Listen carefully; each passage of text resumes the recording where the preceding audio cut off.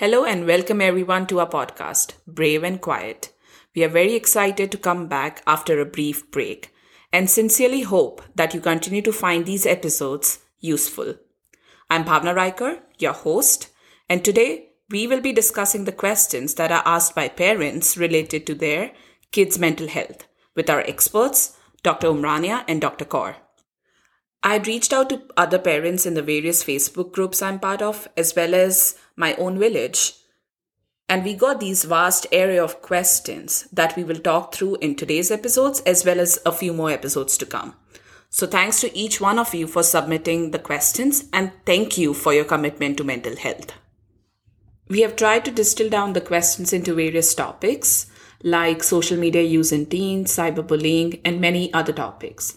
The first one is on social media.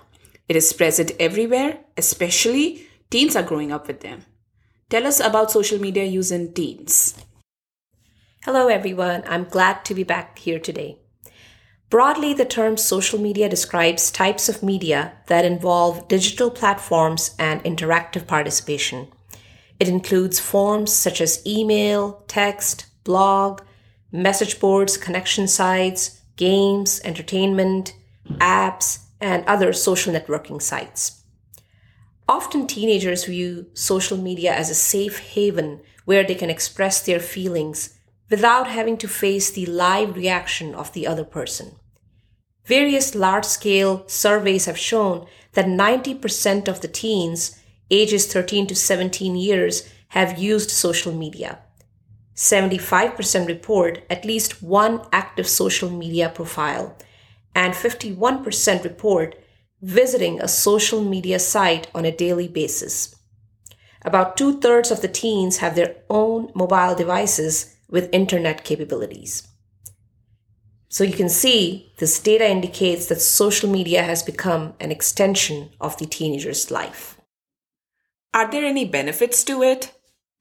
According to one study, social media was associated with the potential benefit of teenagers reporting greater connection to friends and interactions with more diverse groups of people who can provide them with support. Another study noted that higher internet use is linked to positive social well-being, higher use of communication tools, and increased face-to-face conversations and social contacts in college students.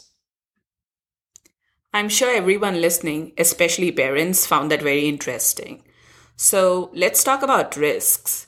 When should we be concerned as parents regarding the children and teenagers' internet use? What is the negative impact of social media, especially on your mental health?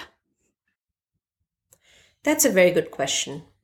Several studies have found a correlation between the time spent on online technologies and depression. So if our youngsters are spending a lot of their time on social networking sites, there is a small possibility that they may have lower self-esteem, poorer adjustment, and depressed mood. They may be isolating themselves more and avoiding direct interactions with their peers. In some cases, an addiction-like pattern of internet use has been seen, which is very concerning and may indicate possibilities of underlying emotional difficulties and other mood-related symptoms. Another point to make here is that sometimes some youngsters may have a very hard time regulating the time they spend online and may have the fear of missing out, and this may result in poor school performance or poor performance in extracurricular activities. Excellent points, Dr. Kaur. And additionally, one of the biggest challenges that many of our younger family members have to deal with is cyberbullying or cyber victimization. Spreading false information about an individual or calling them mean names are easy when you do not have any direct contact with the victim. The victims often suffer in silence and have to deal with others' biased views. This increases the risk of depression and also suicidal ideations in some cases in the victims. Studies have often noted that people who engage in cyberbullying may be in fact suffering from depression themselves, and saying negative things about others may be their way to dealing with the world. Another big issue are accessing areas on the internet that are inappropriate or overwhelming. being exposed to online information that promotes hate, violence, and pornography. Some youngsters may be revealing too much personal information on social media sites. I'm certain that that's like the number one worry that we have as parents, since social media and so many other inappropriate websites are easily available to the teenagers. What are the steps we as parents can take to ensure that our children are protected and have a safe online experience? Excellent question. Spending time with a child exploring an online service initially, as well as periodically participating with a child in their online experiences, gives parents a great opportunity to monitor and supervise their activities. In order to make a child's online experience more safe and educational, parents should limit the amount of time a child is spending online and surfing the web. Another thing that they can teach them is that talking to screen names in a chat room is the same as talking with a stranger. Emphasize to the children that they should never give out any personal information to any individual that they are chatting with on an online website. Teach them to never agree to actually meet someone they have interacted with in an online website. Do not provide them with any credit card numbers or passwords that will enable online purchases or access to inappropriate services or sites. Highlight to them that not everything they're seeing or reading online is true. Make use of the parental control features that are offered with your online service or obtaining commercially available software programs to restrict access to certain chat lines, news groups, and inappropriate websites.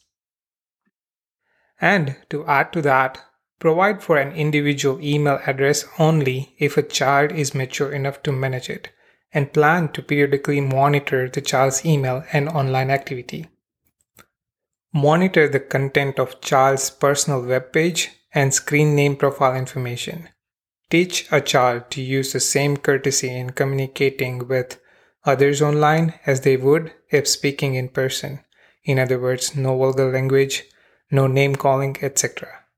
Insist that child follow the same guidelines at other computers that they might be using, such as school computers, computers at library, or at friends' homes.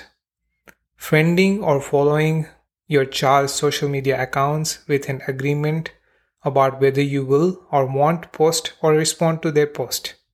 No screen time, such as no screen at the dinner table, no screens in bedrooms after a certain time of the day, or no social media use until homework is done. Ensuring that privacy settings are turned on to limited access to personal information.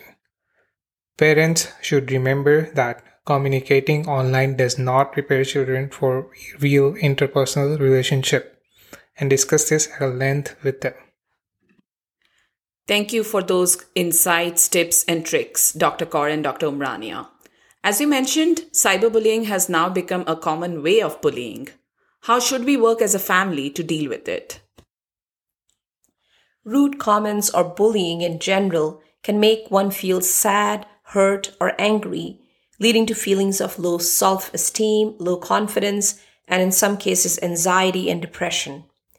When these rude comments or bullying are online, it can be even worse because it is happening in a place that is public where they should be feeling safe. A few tips to deal with cyberbullying are: help children learn to not take these rude comments personally.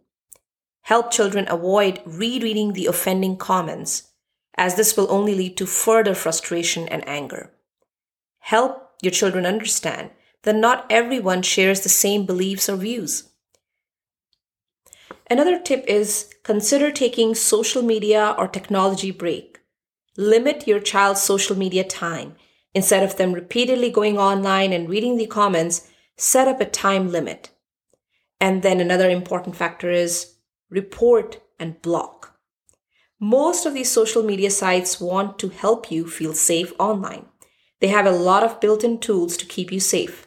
Report the offending comments to a group moderator or a higher authority, such as school teacher or principal. and block that particular person from your profile. Thank you, both of you, for these excellent insights.